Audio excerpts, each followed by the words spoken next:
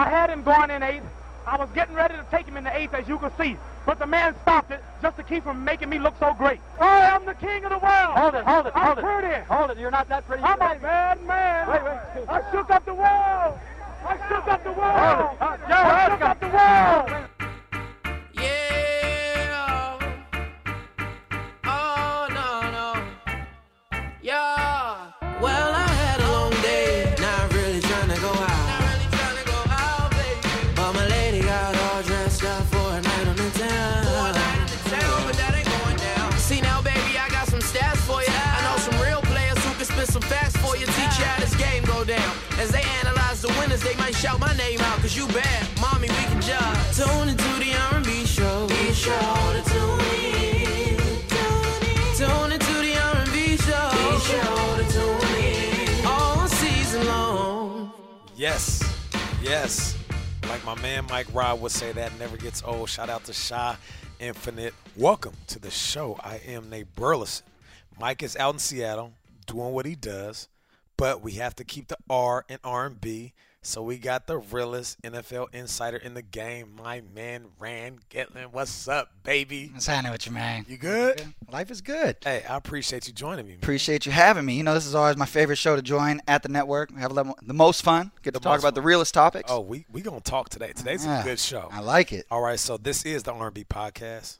This is like your favorite podcast that floats like a butterfly, stings like a bee. Shout out to the greatest of all time. Rest in paradise, Muhammad Ali. Straight up. Let's get this popping, man.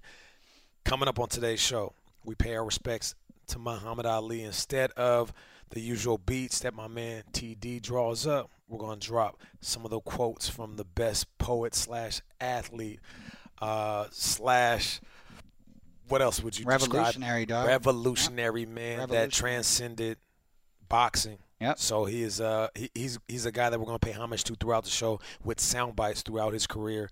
The latest news, we're going to talk Aqib Talib and mini camps. We're going to obviously stick with our new segment, depth chart debates, and we'll discuss wide receivers. We have our or nah segment that TD came with that I love, so we're going to talk about that. And we got some good stuff today. We're going to talk Steph Curry, but you know it got a twist on it. So please stay tuned to the end of the show. I promise like that cliffhanger. It's going to be entertaining. Speaking of TD, tell the people what's up, man. What's going on, people? What's going on, Rand? Appreciate you joining us. What's up, Nate? Me, bro. Yes, sir. As I always say, what you need to do, especially this week, and a lot of Muhammad Ali content is out there.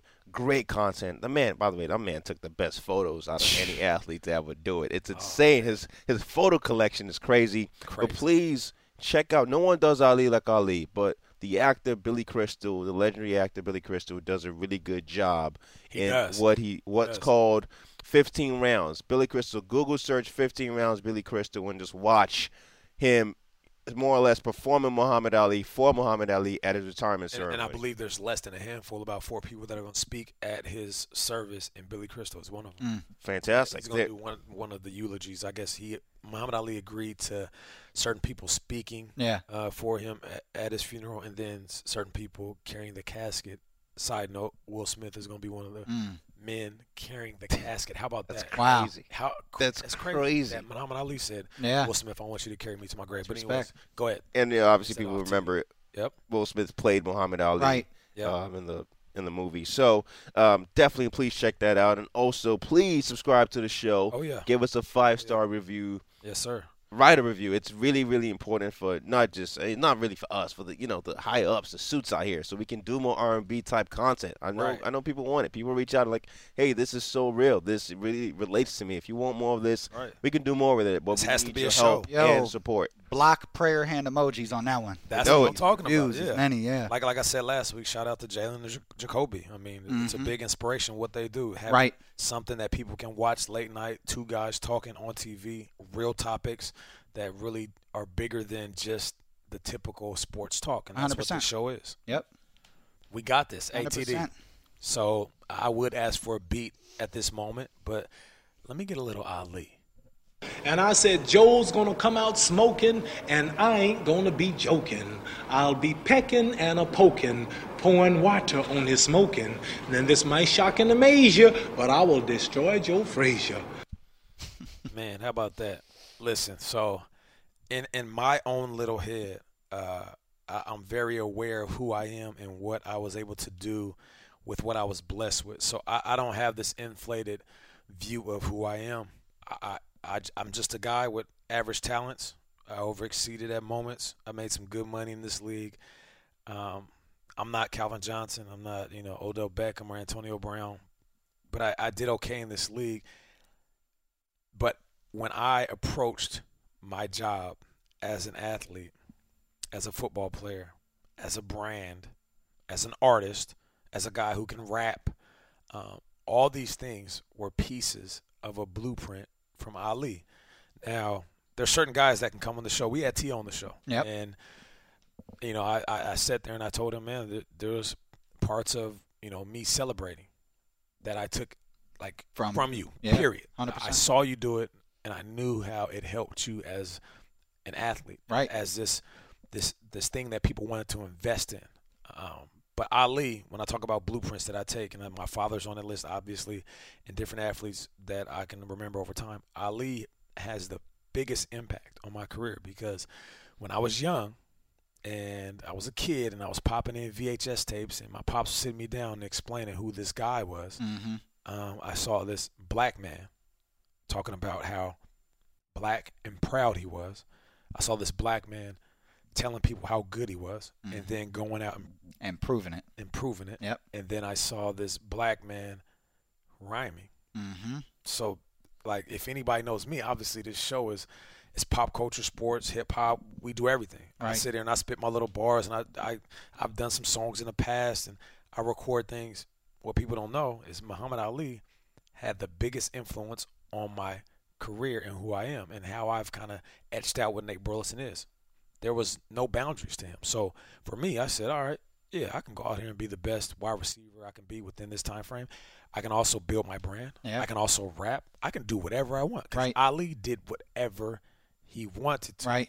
And when you look at all the athletes, I said this yesterday on TA, you look at all your favorite athletes, all your polarizing athletes, Floyd Mayweather, Richard Sherman, even Michael Jordan, LeBron James, Cam Newton, whoever it is that you look at and you can appreciate for what they do on the field, how much money they make, what they do on the court, what they do in the ring, whatever it is, they all have pulled these pieces from Ali's career. Right. Richard Sherman, he went out there and he talked crazy.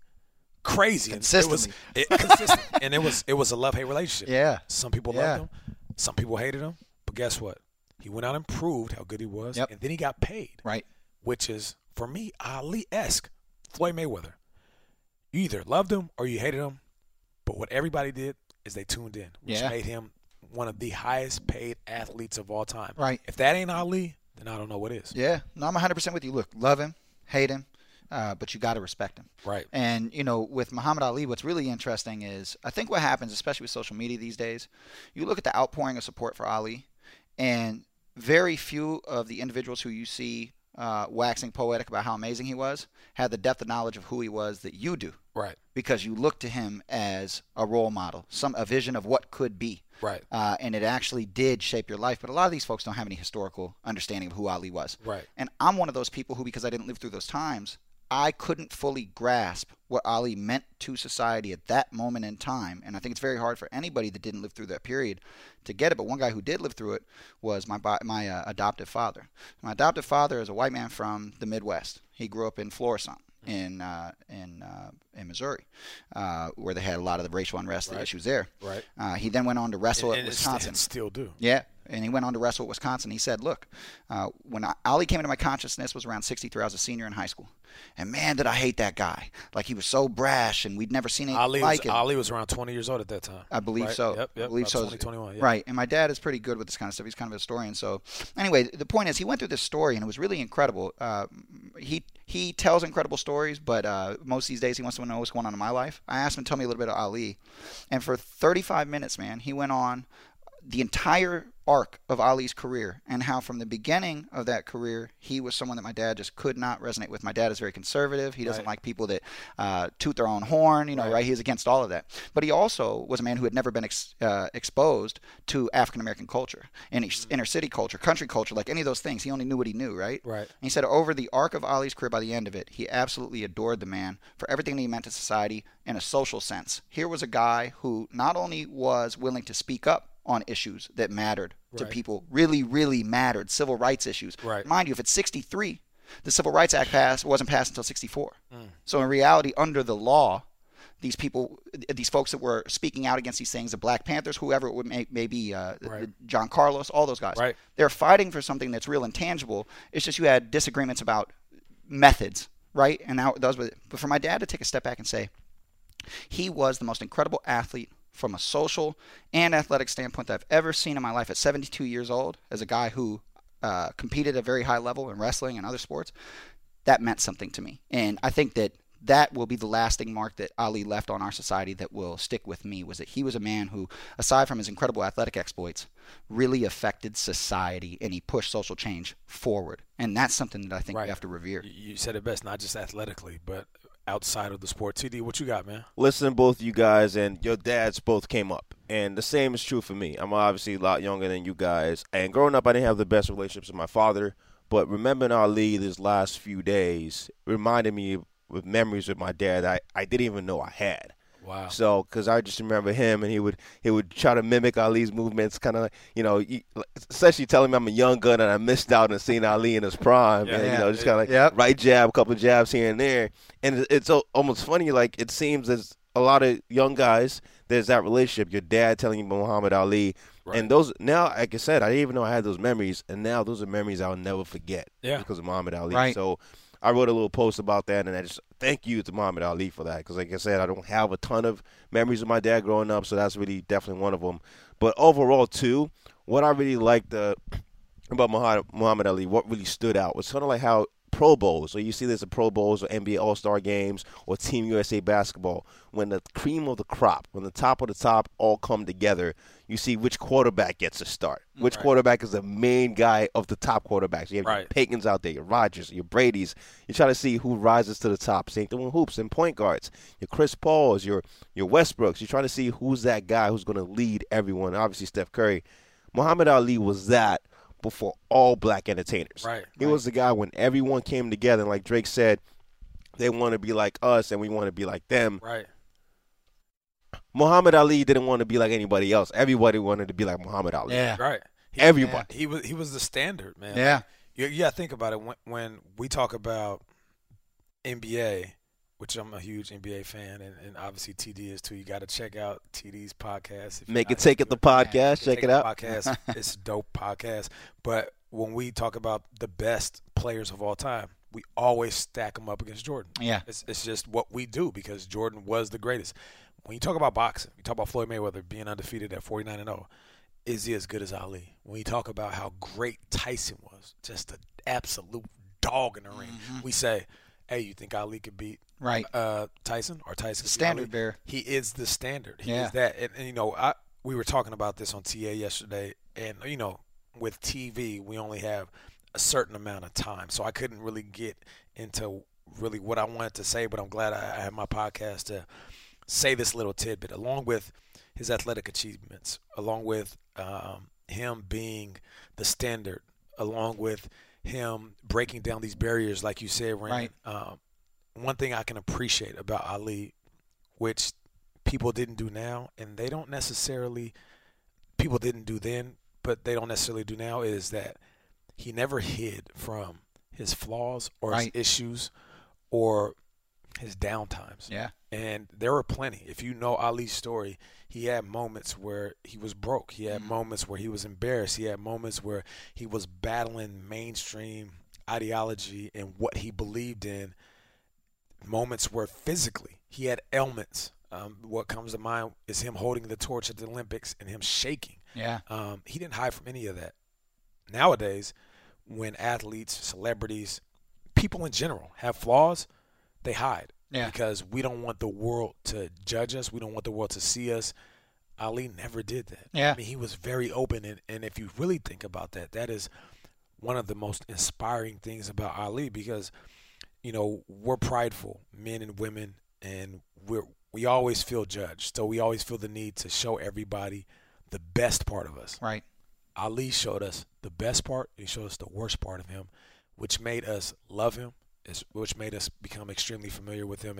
And that was motivating. I was thinking about that over the last 24 hours because I wanted to say it on TV, and then I thought, well, how about you just don't say it and then live it? Because, if there's something about you that people might not understand, don't hide it. Just explain it. 100%. And own it. And 100%. Own everything. I couldn't agree with that more. And that's the thing. The one lesson I've learned in my short time in the journalism space or the reporting space is the best thing you can be is authentic. Yeah. Right. And Marshawn Lynch said something about it today in an article that was released. It's 60 Minutes interviews, excerpts released. And he basically said the same thing. Like, why would you want to be anything else? If you tell one lie, you got to tell another lie and it steamrolls before you're caught up behind a whole pile of lies. Ali was himself from the moment that he came into our consciousness until the moment that he left this earth. And one of the beautiful things about Ali and guys like him, and there haven't been many, right, but guys like him are the beauty in his passing is overwhelming because his legacy is rehashed. People from generations that missed him, like your pop said, go back and study him. Right. And he inspires a whole new generation of folks who are going to go out there and push the boundaries forward. And to me, that is the mark of a man who lived a fantastic life. Fantastic life. You're right about that, man. All right, so let's move it on, man. Shout out to Muhammad Ali. Rest in peace. Latest NFL news. Aqib Talib. He suffered minor gunshot to the leg. This was in Dallas at a club around 2 a.m. I just saw a video yesterday on TMZ where there was one guy recording, and he had a southern drawl, so obviously he was like, man, it's about to pop off or something like that. And then you see, like, in the distance, you see a group of men just kind of doing a little talking, shoving. I don't want to make light of this because, you don't make light of anybody getting shot. And then you hear 4 shots, right? Right. Bah, bah, bah, bah. And I'm like, whoa, it just got real. The guy holding the camera, he ducks. I think he's in his car. And that's where we are left. So, Rand, you being our main man when it comes to the inside of what's going on, what have you heard on the latest in this incident? Yeah, I mean, so I have not. This is an interesting scenario. When it comes to gun violence or gun mishaps or whatever the case may be, it's a scary element of society. And it's not just with football players, and this is something that I'm sure that you're quite familiar with. Like, there are elements, though, of the life that people in the public sphere lead that your average layperson wouldn't understand. Why does a guy feel the need to have a gun on him in the first place? These are questions that get asked consistently, right? Right. And my answer is always, well, you never know what another man's going through. So I try not to judge. If it's legal in society, right, then allow folks to make their own decisions. Right. And for better or for worse, that's how I think we should allow the majority of society to live in a number of realms. I haven't heard anything that would lead me to believe that this situation with Talib is something that he provoked or would necessarily get in trouble with. That being said, we don't really have full information, right? Right. There are problems with some inconsistent statements. From what I've been able to read, what he told the cops, the statement that he gave in the hospital was that he didn't remember what had occurred, that maybe he was a little bit too intoxicated to have remembered what occurred. But the reality is that an assumption or is that fact? I saw it reported that he was too intoxicated. That he had made that comment to the authorities. Or I don't mean to cut you off. No, it's good. Is that also the G code for anybody listening? The G code, the street code is, let's just keep it real. This is what we do, TD. I'm sorry, but you don't snitch, right? And I know people listening are like, that's corny. People don't snitch. But when you're familiar with the streets, I'm not saying from the streets, you don't snitch in any circumstance, even if you are a victim. So I'm just saying it could be it could be that he didn't remember. It could be that he literally has no idea. It could be that he was drinking. It could also be he's like, you know what? I'm not going to snitch on anybody because I don't want to put anybody in a situation that could put them in jail. Yeah. If the shooting was accidental. It could have been any number of things. I mean, within the realm of possibilities could also be that he actually did not remember, right? At that moment in time, and he became familiar with what occurred through folks telling him or whatever. We don't know. Right. All that we know is here was a situation that could have gotten a lot scarier than it did. Thankfully, it was a superficial wound. Sounds like he's going to be back in time to play for the season at this juncture. And from a punishment standpoint, because that's the first thing that pops into mind. Right. Especially Talib's had some incidents in the past where he's had some close calls. We don't have any information as yet that would indicate that he's going to face any kind of sanction for this. But I think that's the thing to keep an eye on, right, is what is uncovered in the investigation. Right now, the NFL is actively looking at the situation. Right. I don't think this has been framed as an investigation, but Right. certainly anytime one of their players, especially one as prominent as him, suffers from a gunshot wound of any kind, they want to know how it happened. Right. So, this on our podcast, we don't call out anybody. That's not what we do. But when I hear something, I have to address it. So I was listening to another network that I won't necessarily promote, but obviously with the name I'll say, you can figure it out. So Skip Bayless was like, well, he's in his 30s and he's at the club. I don't understand. You're at the prime of your career. Why don't you wait to go to the club when you're done playing? You got money and you got this and you shouldn't be in the club. Skip, let me say this to you. It doesn't matter if you're white or black. It doesn't matter if you have money or not. It doesn't matter if you're in a league or you work at Burger King. If you want to go out and enjoy yourself, whether you're with your boys or whether you're with your wife, whether you're with your girlfriend, you should be able to do that. The issue isn't why is he in the club. The issue, like Rand said, is why do we have gun violence at 2 a.m. Right. where people are trying to enjoy, good drinks and music with the people that they love. So that's I had to get that off my chest because you have this platform. You say, well, these guys shouldn't be in the club. No, that's not the case, because if you go to Vegas and celebrate something, you're going to be in the club. Like if you're celebrating life, which most of these young men who have accomplished more than they ever dreamed do that more often than everybody does. Well, this speaks to and this is a conversation we could have an entire podcast on, but these are, and we've talked about this a lot, it's cultural ignorance. Right. And I'm not talking about cultural from an ethnic standpoint. It's not just black folks that go to the club. Right. I'm 33. Right. You can definitely catch me out in the city. Right. If you can get in the spots I'm at. Right. Hey, hashtag LA Nights. But there's a reason for that, and that's because I want to be in places that are safe, that are classy, where we can also have a hell of a time. Right. And we do. Right. And you feel hey, Rand, I've seen you with the fresh Adidas on, nice outfit, fly with hey, you do it. You do it. Gotta enjoy it. All right, so we'll take a little bit of time because anytime I can tell a story, I like to tell a story. TD likes when I tell a story, so we'll take this moment right now to do a hashtag campfire football, where we all gather around the campfire, kids. Nate is going to tell you a story that relates to this latest news about Aqib Talib getting shot. So, a few years ago, I'm in Michigan playing for the Detroit Lions. And I'm with a group of guys that will remain nameless. I'm out at a location, G-code. I'm out at a location that will remain nameless. So I'm with guys that I play with, and I'm also with guys that are from Detroit, right? I don't roll around with a group of guys that are paid to be my security. These are just my homeboys from the city. Now, my homeboys from the city of Detroit, these are real dudes. Right. Like, these are guys that might not necessarily have a job. These are guys that they might be rappers. They might do this, do that, but these are good men. So we're out, chilling, having a good time. A young player who just signed to the team, a little bit intoxicated, lightweight, full of himself, starts acting up.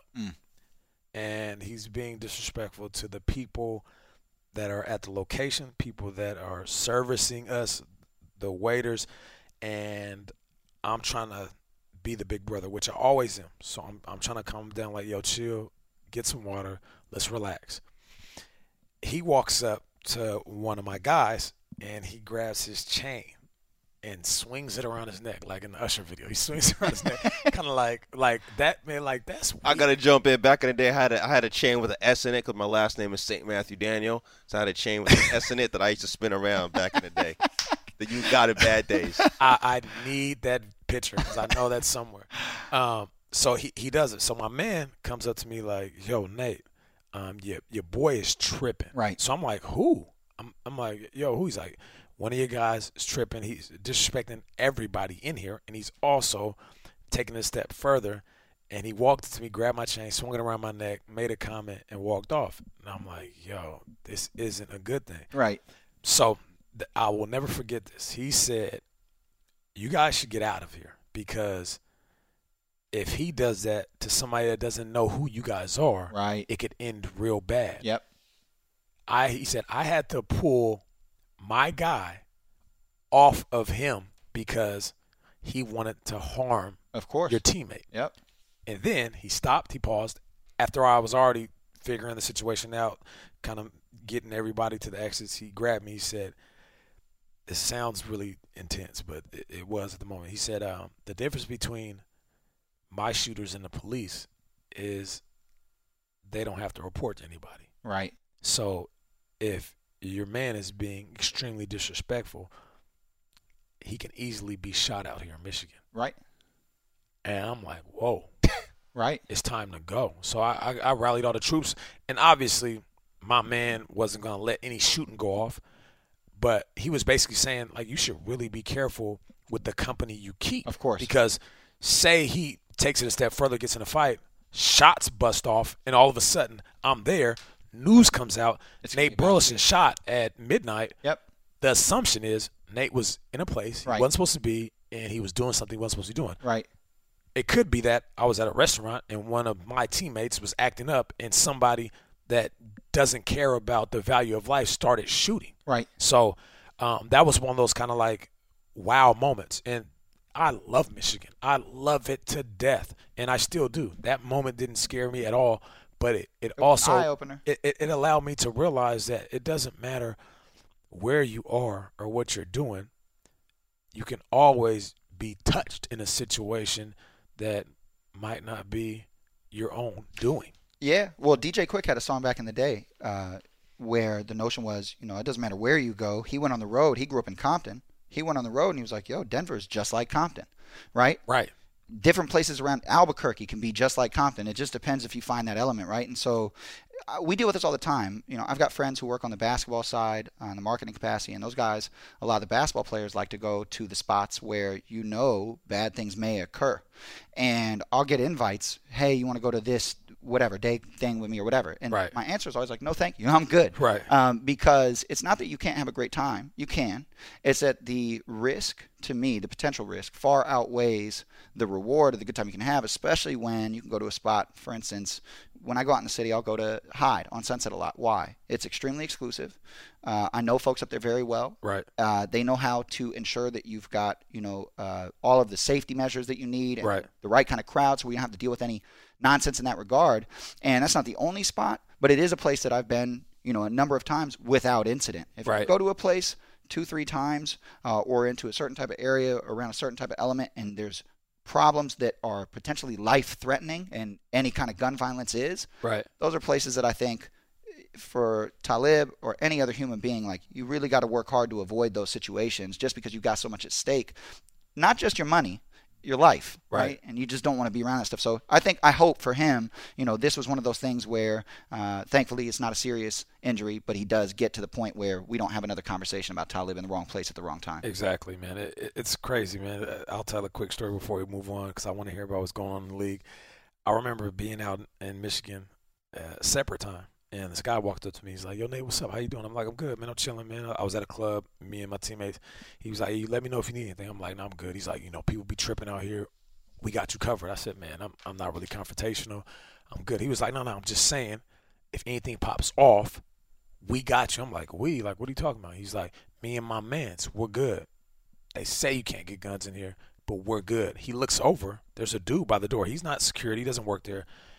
He nods to him. The guy nods back. Lifts up the shirt, got the burner on him. He got a gun on him. And he's just basically saying, like, I'm your hood security. If anything pops off, I got shooters in here. Right. So I was like, yo, respect. I appreciate that. Walked to my crew and said, this isn't a place we need to be. We got to go ASAP. Right? You make that decision. So, right. You always got, like you said, you have to digest the information that you receive in a certain situation and then make your decision based off that. So, like we said, we hope that Aqib is all right and that we all learn from this. Yep. But gun violence is stupid. All right, Rand, let's talk about the NFL. Any insights, any potential new deals, anything you've heard? I mean, Rand is one of the realest. Like, can we just all acknowledge the fact that he gave us a breaking news on Brock Osweiler? Like, that kind of shook up the world. Like, Muhammad Ali, I shook up the world. And I remember seeing Rand, and Rand was so swaggy that day. I said, oh, my God, look at my guy. Yeah, ESPN outlets, breaking news. Everybody was lightweight hating like they was breaking it. I'm Yep. like, yo, my man is doing it. And, me and Rand, we talk off camera, off mic, and I don't think people really appreciate the amount of effort that you put in. And not just – people think, if you're an insider, you're just digging. Nah, it's established relationships 100%. that you have built in the past that allow you to get information that nobody can get. So I can appreciate you, man, because breaking news – it's more than just breaking news. People have to understand it's work. But what's going on in the league, bro? Yeah, man. Well, first and foremost, I appreciate you as always. And this goes back to like what we said earlier. It's like Jay said, all I need is the love of my crew. Yeah, the whole industry can hate me. I thug my way through, right? And it's a real notion. And despite the hate, there's a lot of love. Right. So I appreciate that. Yeah. In terms of what's going on around the league, this is kind of contract season. A lot of guys that are up for extensions. Those things are being discussed behind the scenes. I tried to stay out of to the greatest extent possible.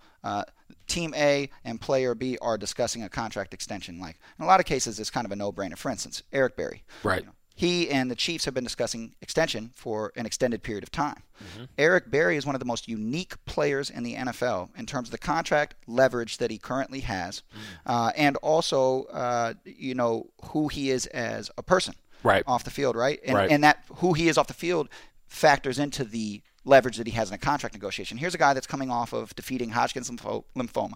He was a multi-time Pro Bowl player who came back from dealing with cancer and became every bit of the player he was before he left. And some would argue maybe he's even playing better. Wow. So here's a guy that had maybe his best year yet, 1 year after dealing with a fight for his life, quite literally.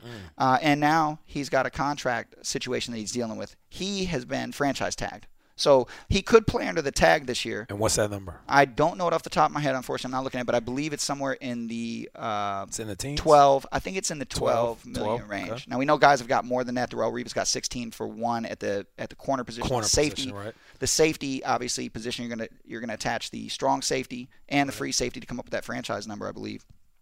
Maybe they're separated. Anyway, point being, it's a decent amount of money, but it's not the kind of money that a player like him probably get on the open market. Yeah. Right. So what the teams will say is, well, he's not on the open market, so we got to deal with this number. You can get this 1 year franchise number. Right. 2 years, I believe, would cost $24 million or so if you tagged him twice. That's a substantial amount of money for no long-term security from the Chiefs' perspective. Right. They'd like to keep that player around for a very long time, not just because the player is on the field, but everything means to that community off the field. And so behind the scenes, I think what's occurring is, the two sides are working really hard to try and find a point at which they can both walk away happy with how Eric Berry has been treated, that he's going to be a Chief for life, hopefully, and continue to add incredible value to that franchise in a number of realms. So that's one I really am paying very close attention to. And it's a player who, a lot of players, people say, well, he doesn't deserve that money, or what's he complaining about? You don't ever hear anybody say that about Eric Berry. You're right about Deserves that. every penny that's coming his way. So what's the latest with Fitzpatrick? I'm curious about it. I know people are probably sick of hearing about this situation, but what's the deal? Like, as far as you know, the numbers that were offered and where they stand right now. Well, this is another thing. I mean, in any contract negotiation, leverage is the end-all, be-all. And for Fitzpatrick, it seems like they both have leverage. Like, as a team, they say, well, your market isn't high because nobody else is coming after you. But Fitz he has leverage because when you look at the roster, I believe he's the best choice, and obviously he does too. And his agent's saying the same thing. As a team, are you going to go with Geno? Are you going to go with what's the young? I forgot his name. They got the kid Bryce Petty. Bryce Petty. Yep. So I think they both have leverage. So are they just at a standstill? The Jets are betting that they have more leverage because Fitzpatrick doesn't, as far as we can tell, have any other suitors that are willing to pay him starter money. Otherwise, he would have signed a deal. Right. So from Fitzpatrick's standpoint, one thing you can do is you can sit around and wait through these camps and see if, God forbid, anybody gets injured. And if they do, then maybe you've established a little bit more leverage because now there is a suitor out there that's willing to pay you a tick above what the Jets are willing to pay you. But as of right now, what the Jets are saying is like, look, you can wait as long as you want. Our offer is our offer, and we're going to pay you 1 year, essentially, bottom-level starter money. And we want to keep you for 3, and we're willing to pay you 6 per over the last 2. So the money ends up being elite backup money for the last 2, right, and bottom-end starter money for that first year. If you're a player, really hard not to feel disrespected. And so, you know what I mean? And they also got Hackenberg, right? Yes. Second-round pick. That's right. So we'll see that. That's interesting. That's going to be one of those storylines we have to stay tuned in. All right, so TD, let me get some Ali. And you're always talking about Muhammad. You're not the same man you were 10 years ago. Well, I asked your wife, and she told me you're not the same man you were 2 years ago. 2 years ago. Howard Cosell. That's two greats conversating, talking to each other, Ali and Howard Cosell. All right, so let's go depth chart debates. We got a little more time in this podcast. When Rand's in the building, I feel like we could take this all day long, man. All right, so depth chart debates.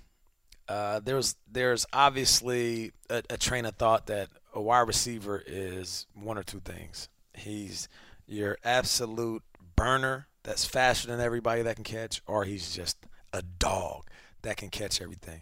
For me, if you're talking about the best in the game, you blend the two. You become, a speedster, but a guy that has that dog in him. Let's take it back to when I was in high school. My freshman year, I was at practice, the first practice at Lindbergh High School, and I played like wide receiver, tight end, DN growing up because I was tall and I was skinny. I wasn't like the fastest guy. So I remember being at Lindbergh, which is a public school in Renton, and the coach was like, hey, who wants to play quarterback? And one guy raised his hand. He's like, who wants to play receiver? And a few guys raised their hand. And I was like, this is an odd way of picking your positions, right? Usually, look at the guys, and then they go out and they kind of earn a position. So he says, who wants to play running back? I never played running back in my life. But I knew, just kind of looking at the crop of young boys, that I was the most athletic guy at this small school in Renton. So I raised my hand. I'm like, I want to play running back, of course. I grew up idolizing Barry Sanders, and I touched the ball 25 times a game. Exactly. Yep. So we went on to have a very historic season at 0-11. We didn't score to the last game of the season, and I didn't score a touchdown the whole year. All I did was we all sweep right, sweep left. Like our playbook was terrible. Yeah. And I would just do spin move, get hit. Spin move, get hit. And I remember thinking after that year, like, you know what? I'm just not cut out to be a running back. It's not really my thing. I was getting banged. Hey, TD, I was getting rocked. And I remember, so then I transferred into O'Day, which is a private school. My brother had just transferred, and I wasn't a athlete that was scholarshiped. I was just a guy that was going there. My mom and dad were paying for me and my brother to go to school there. And I was like, I'm going to go back to playing wide receiver. We were a running team, and I ended up having 7 TDs off of 14 catches my senior year. I mean, we literally never threw the ball. And I got recruited out of high school to run track, to run hurdles, to play basketball, to play cornerback, and to play wide receiver. So I had options. I thought to myself, this is exactly what I thought. I don't want to go and play point guard for 4 years because I don't like the pressure of having everybody depend on me as the quarterback of the court. Right. Because our high school, rest in peace, Coach Lumpkin, was pass, shoot, pass, shoot. And all the pressure was on me as a point guard. Loved it. It made me an all-state point guard. It offered me scholarships. But I was like, man, if it was this intense in high school, imagine what it's going to be like in college. Right. So that was off. I didn't want to run track just because I hate running. That's very simple. So that was off. I was a hurdle champion. I won the low hurdles in the state of Washington my senior year. So then it came down to me playing cornerback or wide receiver. And I thought to myself, cornerbacks don't touch the ball that often. Wide receivers get the occasional catch, but when they catch it and they score, everybody looks at him. Right. So me, being this kid who is completely full of himself, said, all right, I'm going to go in my room. I'm going to count the most letters that I have from one school, and that's where I'm going to go. Mm-hmm. And my dad was like, that's not necessarily how you pick your school. And I was like, well, I don't know what else to do. So I went in and I just like counted them off, and University of Nevada, Reno sent me the most letters. So then I was like, all right, I'm going to go there on a visit. Mm-hmm. I had University of Washington on deck. I had Washington State on deck. I had some small schools for track. I had Clemson for basketball. And I was like, you know what? I'm going to go to Nevada, Reno. The coach came in. He sat in my living room.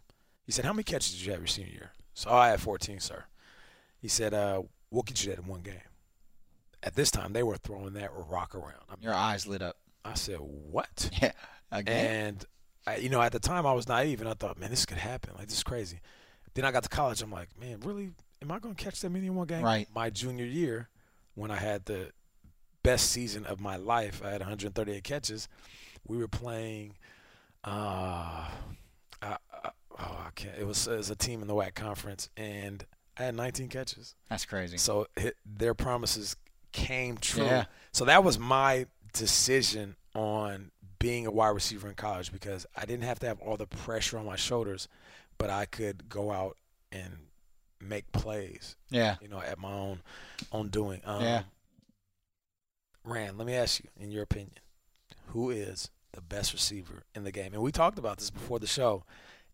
This decision is harder now man, than it was 5 years ago or 10 years ago or 15 years ago. Yeah, it's ridiculous. And I mean, especially as the game gets more spread out and the rock gets passed around a lot more, right? You're looking at so many guys. Like the first guy that pops into mind when you say who is the best receiver in the game, the first guy that pops into my mind, and I'm not saying that this is the guy, but Dez Bryant. Immediately, I'm like, Dez at 100% is a beast. But that being said, what I look at when I look at this is not necessarily who's the best, but who's the most fun to watch. And there's some young guns that I really, really am having a good time watching. DeAndre Hopkins, chief among them. The way that dude plays the game, I mean, literally. And Brock Osweiler said this the other day. He said, look, with Nuke, anything you throw in his direction, I don't think there's such thing as an uncatchable ball. Yeah. For him. And then you watch his highlights. His hands are huge. It's insane. And he's so smooth. And this isn't a guy that like jumps off the tape to you as an absolute burner. He's not the quickest guy. He's not the fastest guy. He's certainly not the strongest guy. But he consistently makes these highlight reel catches. And that's a lot of fun. Another guy who I don't think gets the credit he deserves, who's a ton of fun to watch, is Jarvis Landry. Oh, he's so much fun to watch, and another guy that just catches everything that comes his way. So those are two players I have a lot of fun watching. I think DeAndre Hopkins can certainly be in the discussion as a top 5 receiver. Jarvis isn't quite there yet. Top 10 though. But he's certainly in the discussion for elite receivers in the game. In my opinion, I love Antonio Brown. Yeah, he's so much fun to watch. He's my guy. He's the best receiver in the league. But like you said, he's not the tallest, fastest, strongest. But he's such a good playmaker, and he gets double and triple teamed and just continues to get open. People really don't appreciate how good of a route runner he is, but he's one of the best in the game. His feet are crazy. You got to mention Julio. Gotcha. Julio is a monster. Right. And then there's AJ, and then there's OBJ. Like, there's so many guys. It's insane. Like, you can't really say there's one guy. Like, when Randy Moss was playing, we can't, guys. We're going to have to. We're running out of time here. Let's do this real quick, I'll say Antonio. Give us your top 3. Rand, give us your top 3. Nate, right. You go. I'm going right now. Antonio's number 1. Oh, man, this is tough. Dez, healthy, is my number 2. Number 3, I got to go Julio. All right. Rand, what you got? TD, I got to lawyer my way out of this one, bro. Insider, I can't take positions that are hard lines. So I'll just say it's difficult to argue that those are 3 of the best receivers in the game. And then I would add in, like I said, if you look at Dez, if you look at DeAndre Hopkins. This is crazy to me, guys. We've been talking about this for 5 minutes, and Odell Beckham has not come up. Here's the thing. He came up once. Odell is a great receiver. But if you're telling me that you would 10 times out of 10 choose Odell after Dez, we'll probably just have to agree to have a fundamental disagreement. If I'm sorry, before Dez. Rand's getting all lawyer on us right now, all legal on us. Oh man, Odell makes those plays. Wait, he's great. You can't sit there and put the pressure on us. Give me your. If I had to go top 3, Antonio Brown's the number 1. Man, that dude is a splash reel waiting to happen. He's like the Steph Curry of the NFL. I'll go Odell number 2, man. What that guy's been able to do his first 2 seasons, game after game, put up those numbers and still get better. He's a jitterbug athlete, makes crazy plays. And number 3, I almost agree with you though. A healthy Dez is a monster. He's a force to be reckoned with. So yeah, that would be my 3. I can dig it, man. That's what's up, man. All right, well, TD, I know you got a soundbite. Let's go ahead and do this right. Give me some Ali. I'll never fight another fella as tough as Doug Jones, not even that big ugly bear Sonny Liston. Is he your next fight? Well, after I annihilate this Henry Coop, I want that bear. And what's going to happen to him? Bad. What's going to happen to him? He might be great, but he'll fall in 8. I'm the prettiest fighter in the ring today. That's my label. The realest, man. All right, so or nah. Yep, time for or nah, where I ask you guys a question and you tell me whether you're with it or nah. So this week's topic is, I know you guys saw the Warriors up 2-0. Let me get through it. The Warriors up 2-0 against the Cavs. It's been so dominant that the storylines really have been, Steph celebrating on the bench. Iggy was talking to a woman on the bench. Neymar, the soccer player. I saw Iggy. Neymar, the soccer player, was kicking it with the Warriors after the game. Bro. And then also in the fourth quarter, the third quarter of the game, during a blowout, there was this Instagram model, as the kids like to say, IG model, that was looking at Steph Curry, once again, like the kids say, willing to risk it all. And that was caught on Twitter. That was caught on Instagram. And a lot of people have fun with that, where, hey, people said, please pray for Steph Curry, man, because he's a target right now. And so, again, should we pray for Steph Curry? Do we need to pray for Steph Curry or not? I say yes. Absolutely, yo. Did you see the way she was looking at him? You got to pray. Listen, man. Where was Aisha? She had to be scoping from the side. She had to have seen. Oh, my goodness. Hey, it's real out here. I got this post. I'm going to just read it. Now, no disrespect to this young woman. I don't know her. And I'm not saying that she is thought or anything like that. But people are clever online. So they got the picture and they put it up, and she is looking as seductive as ever. And then the quote is, when you've gotten past all the thoughts on IG, now you must battle the final boss thought. The final boss. Yo. That's a great one. That is a good one. Another one was, hey, let's stop the game right now and have Aisha play the IG model one-on-one. Oh, Lord. Play for his love, like I love in basketball. Listen, crazy. Man, I'm going to just say this, bro. Like, it's real in the field. Like, it gets especially for hoopers, though. See, at least in football, there's some distance between you and the sidelines, right? You guys are behind face masks. For basketball players, as you see, they're right there. Here's the end of the bench, and here's old girl that he was chopping it up with, whoever the player was at the end of the bench. Iggy, he was just like having a casual conversation. Yeah, right. Which is crazy. But it was funny, though, because, she came out afterwards and said, look, I was just trying to have a sip of my drink and just provide, the Warriors with a little motivation. So, of course, her IG account became this thing that folks started publicizing and whatnot. And, it's clear that she is she's quite effective at getting energy, attention. She knows how to get folks attention. So, but look. Yes, pray for that man, because you think about that. You're dealing with that all the time. He probably did not notice her then, but middle of the regular season, I bet you notice a lot more out there in the stands. Oh, yeah, he's super focused, man. Like, yeah. That's crazy. It's crazy, man. Listen, that right there is the prime example of how real it gets. And social media doesn't let that stuff slide at all. Like my boy said, social media is undefeated. So they will always win when it comes to any picture that lands in their hands. Is that all the R and all we need, man? That's it, man. Listen, Rand, I appreciate you joining me. That's a fun show. We got to do it again, bro. We got to do this more often. Come back and tell some stories and fill us in on what's going on in the league. You already know. TD, I appreciate you dropping the Ali sound bites. Rest in peace to the GOAT, the greatest of all time. This is the R&B Podcast, man. Thank you for joining us. Remember, tune in, subscribe, iTunes, retweet, Twitter, comment, spread the word, R&B, hashtag RANDB, and let us know, man. I told you this is a show, but we want it to be an actual segment on TV, and we're going to make this a movement. It's realer than ever. Thank you for joining us. What would you like people to think about you when you've gone? I'd like for them to say he took a few cups of love. He took 1 tablespoon of patience, 1 teaspoon of generosity, 1 pint of kindness. He took 1 quart of laughter, 1 pinch of concern, and then he mixed willingness with happiness. He added lots of faith, and he stirred it up well. Then he spread it over a span of a lifetime, and he served it to each and every deserving person he met. Muhammad Ali, thank you very much.